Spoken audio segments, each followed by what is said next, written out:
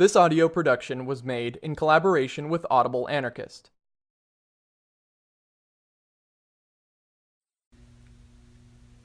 Chapter 6. But let us even suppose that the government were not in any case a privileged class, and could survive without creating around itself a new privileged class, and remain the representative, the servant, as it were, of the whole society. What useful purpose could this possibly serve? How and in what way would this increase the strength, the intelligence, the spirit of solidarity, the concern for the well-being of all and of future generations, which at any given time happen to exist in a given society? It was always the old question of the bound man having managed to live in spite of his bonds because he thinks he lives because of them. We are used to living under a government which takes over all that energy, intelligence, and will which it can direct for its own ends, and it hinders, paralyzes, and suppresses those who do not serve its purpose or are hostile, and we think that everything that is done in society is carried out thanks to the government, and that without the government there would no longer be any energy, intelligence, and goodwill left in society. Thus, as we have already pointed out, the landowner who has seized the lands gets others to work for it in his profit, leaving the worker with the bare necessities so that he can and will want to go on working, and the enslaved worker imagines that he cannot live without the master, as if the latter had created the land and the forces of nature. What can government itself add to the moral and material forces that exist in society? Would it be a similar case to that of the God of the Bible who creates from nothing? Since nothing is created in and is usually called the material world, so nothing is created in this more complicated form of the material world, which is the social world. And so the rulers can only make use of the forces that exist in society, except for those great forces which governmental action paralyzes and destroys, and those rebel forces and all that is wasted through conflicts, inevitably tremendous losses in such an artificial system. If they contribute something of their own, they can only do so as men and not as rulers. And of those material and moral forces which remain at the disposal of the government, only a minute part is allowed to play a really useful role for society. The rest is either used up in repressive actions to keep rebel forces in check, or is otherwise diverted from its ends of the general good and used to benefit a few at the expense of the majority of the people. Much has been said about the respective roles of individual initiative and social action in the life and progress of human societies, and by the usual tricks of language, of metaphysics, the issues have become so confused that in the end, those who declare that everything is maintained and kept going in the human world thanks to an individual initiative appear as radicals. In fact, this is a common sense truth which is obvious the moment one tries to understand the significance of words. The real being is man, the individual. Society or the collectivity, and the state or government which it claims to represent, if it is not a hollow abstraction, must be made up of individuals. And it is in the organism of every individual that all thoughts and human actions inevitably have their origin, and from being individual they become collective thoughts and acts when they are or become accepted by many individuals. Social action, therefore, is neither the negation nor the complement of individual initiative, but is the resultant of initiatives, thoughts, and actions of all individuals who make up society. A resultant which, all other things being equal, is greater or smaller depending on whether individual forces are directed to a common objective or are divided and antagonistic. And if instead, as do the authoritarians, one means government action when one talks of social action, then this is still the resultant of individual forces, but only of those individuals who form the government, who by reason of their position can influence the policy of the government. Therefore, in an age-long struggle between liberty and authority, or in other words, between socialism and a class state, the question is not really one of changing the relationships between society and the individual, nor is it a question of increasing the independence of the individual at the expense of social interference or vice versa, but rather is it a question of preventing some individuals from oppressing others, of giving all individuals the same rights and the same means of action, and of replacing the initiative of the few, which inevitably results in the oppression of everybody else. It is, after all, a question of destroying once and for all the domination and exploitation of man by man, so that everyone can have a stake in the commonwealth And individual forces, instead of being destroyed or fighting amongst themselves or being cut off from each other, will find the possibility of complete fulfillment and come together for the greater benefit of everybody. Even if we pursue our hypothesis of ideal government of the authoritarian socialist, it follows from what we have said that far from resulting in an increase in the productive, organizing, and protective forces of society, it will greatly reduce them, limiting initiative to a few and giving them the right to do everything without, of course, being able to provide them with the gift of being all-knowing. Indeed, if you take out from the law and the entire activity of a government all that exists to defend the privileged minority and which represents the wishes of the latter themselves, what is left which is not the result of the action of everybody?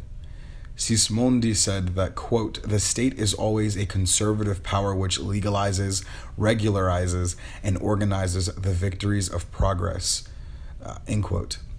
And history adds that it directs them for its own ends and that of the privileged class. Continuing the quote, but never introduces them. These victories are always started down below. They are born in the heart of society from individual thought, which is then spread far and wide, becomes opinion, the majority. But in making its way, it must always meet with and combat the powers that be: tradition, habit, privilege, and error. End quote. Anyway, in order to understand how a society can live without government, one has only to observe in depth the existing society, and one will see, in fact, the important parts of social life is discharged even today outside government intervention, and that government only interferes in order to exploit the masses, to defend the privileged minority, and moreover, it finds itself sanctioning quite ineffectually all that has been done without its intervention, and often in spite of and even against it. Men work, barter, study, travel, and follow to the best of their knowledge moral rules and those of well-being. They benefit from the advances made in science and the arts, have widespread relations among them, all without feeling the need for somebody to tell them how to behave. Indeed, it is just those matters over which government has no control that work best, that give rise to less controversy and are resolved by general consent so that everybody feels happy as well as being useful. Nor is the government specially needed for the large-scale enterprises and public services requiring the full-time employment of a large number of people from different countries and conditions. Thousands of these undertakings are even today the result of individual associations freely constituted and are by common accord those that work best. Nor are we talking of capitalist associations organized for the purpose of exploitation, however much they do to demonstrate the potentialities and the power of a free association and how it can spread to include people from every country as well as a vast and contrasting interests. But rather, let us talk about the associations which, inspired by a love of one's fellow beings or by a passion for science or more simply by the desire to enjoy oneself and to be applauded, are more representative of the groupings as they will be in a society in which, having abolished private property, and an internecine struggle between men, everybody will find his interests in that of everybody else and his greatest satisfaction in doing good and in pleasing others. Scientific societies and congresses, the International Life-Saving Association, the Red Cross, the geographical societies, the workers' organizations, the voluntary bodies that rush to help whenever there are great public disasters are few examples among many of the power of the spirit of association, which always manifests itself when it is a question of a need or an issue deeply felt, and the means are not lacking. If the voluntary association is not worldwide and does not embrace all of the material and moral aspects of activity, it is because of the obstacles put in its path by governments, by the dissensions created by private property, and the importance and discouragement felt by most people as a result of the seizure of all wealth by a few. For instance, the government takes over the responsibilities of postal services, the railways, and so on. But in what way does it help these services? When the people are unable to enjoy them and feel the need for these services, they think about organizing them, and the technicians do not need a government license to get to work. And the more the need is universal and urgent, the more volunteers will be there to carry it out. If the people had the power to deal with the problems of production and food supplies, have no fear, they might just die of hunger waiting for a government to make the necessary laws to deal with the problem.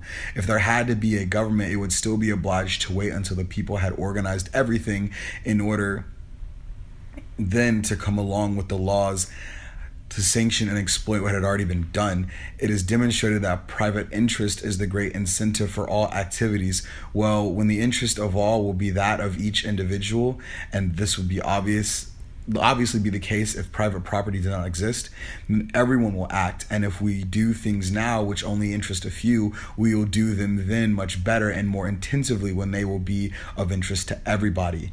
And it is difficult to understand why there should be people who believe that the carrying out and the normal functioning of public services vital to our daily lives would be more reliable if carried out under the instructions of a government rather than by the workers themselves, who by direct election or through agreements made with others have chosen to do that kind of work and carrying it out under the direct control of all of the interested parties. Of course, in every large collective undertaking, a division of labor, technical management, administration, and etc. is necessary. But authoritarians clumsily play on words to produce a reason for government out of the very real need for the organization of work.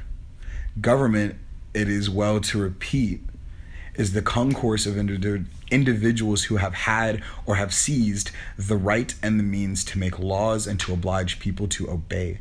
The administrator, the engineer, etc. instead are people who are appointed or assume the responsibility to carry out a particular job and do so. Government means the delegation of power, that is, the abdication of initiative and sovereignty of all into the hands of a few. Administration means the delegation of work, that is, tasks to be given and receive, free exchange of services based on free agreement. The governor is a privileged person since he has the right to command others and to make use of the efforts of others to make his ideas and his personal wishes prevail.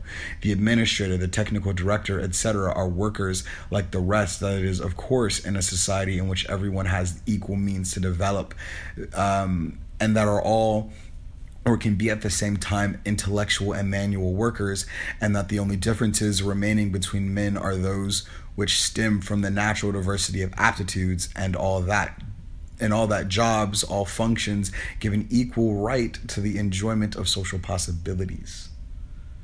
Let one not confuse the function of government with that of an administration, for they are essentially different. And if today the two are often confused, it is only because of an economic and political privilege. But let us hasten to pass on the functions for which government is considered by all who are not anarchists as quite indispensable. The internal and external defense of a society, that is to say war, the police, and justice. Once governments have been abolished and the social wealth has been put to the disposal of everybody, then all the antagonisms between people will soon disappear and war will no longer have a reason. We would add, furthermore, that in the present state of the world, when a revolution occurs in one country, if it does not have a speedy repercussions elsewhere, it will, however, meet with much sympathy everywhere. So much so that no government will dare to send its troops abroad for fear of having a revolutionary uprising on its own doorstep. But, by all means, let us admit that the governments of the still unemancipated countries were to want to and could attempt to reduce free people to a state of slavery once again. Would these people require government to defend itself? To wage war, men are needed who have the necessary geographical and mechanical knowledge, and above all, large masses of the population willing to go and fight. A government can neither increase the abilities of the former nor the will and courage of the latter. The experience of history teaches us that a people who really want to defend their own country are invincible. And in Italy, everyone knows that before the corps of volunteers, anarchist formations, thrones topple, and regular armies composed of conscripts or mercenaries disappear. And what of the police and of justice? Many suppose that if there were no carabiners, policemen, and judges, everyone would be free to kill, to ravish, to harm others as the mood took one, and that anarchists, in the name of their principles, would wish to see that strange liberty respected which violates and destroys the freedom and life of others. They seem almost to believe that after having brought down government and private property, we would allow both to be quietly built up again because of respect for the freedom of those who might feel the need to be rulers and property owners. A truly curious way of interpreting our ideas. Of course, it is easier to brush them off with a shrug of the shoulders than to take the trouble of confusing them.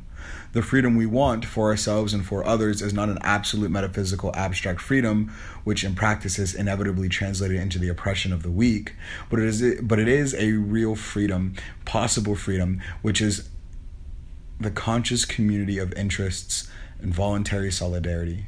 We proclaim the maxim, do as you wish, and with it we almost summarize our program, for we maintain, and it doesn't take much to understand why, that in a harmonious society, without government and without property, each one will want what he must do.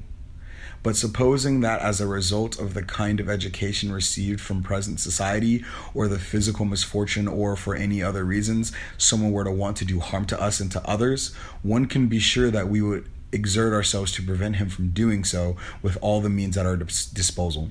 Of course, because we know that man is the consequence of his own organism as well as the cosmic and social environment in which he lives, because we do not confuse the inviolate right of defense with the claimed ridiculous right to punish, and since with the delinquent, that is he who commits antisocial acts, we would not, to be sure, see the rebel slave, as happens with judges today, would be the sick brother needing treatment, so would we not introduce hatred in the repression, and would make every effort not to go beyond the needs of defense, and would not think of avenging ourselves, but of seeking to redeem the unhappy person with all the means that science offered us. In any case, irrespective of the anarchist's interpretation, who could, as happens with all the theorists, lose sight of reality in pursuing a semblance of logic, it is certain that the people would not allow their well-being and their freedoms to be attacked with impunity. And if the necessity arose, they would take measures to defend themselves against the antisocial tendencies of a few. But to do so, what purpose is served by people whose profession is the making of laws, while other people spend their lives seeking out and inventing lawbreakers?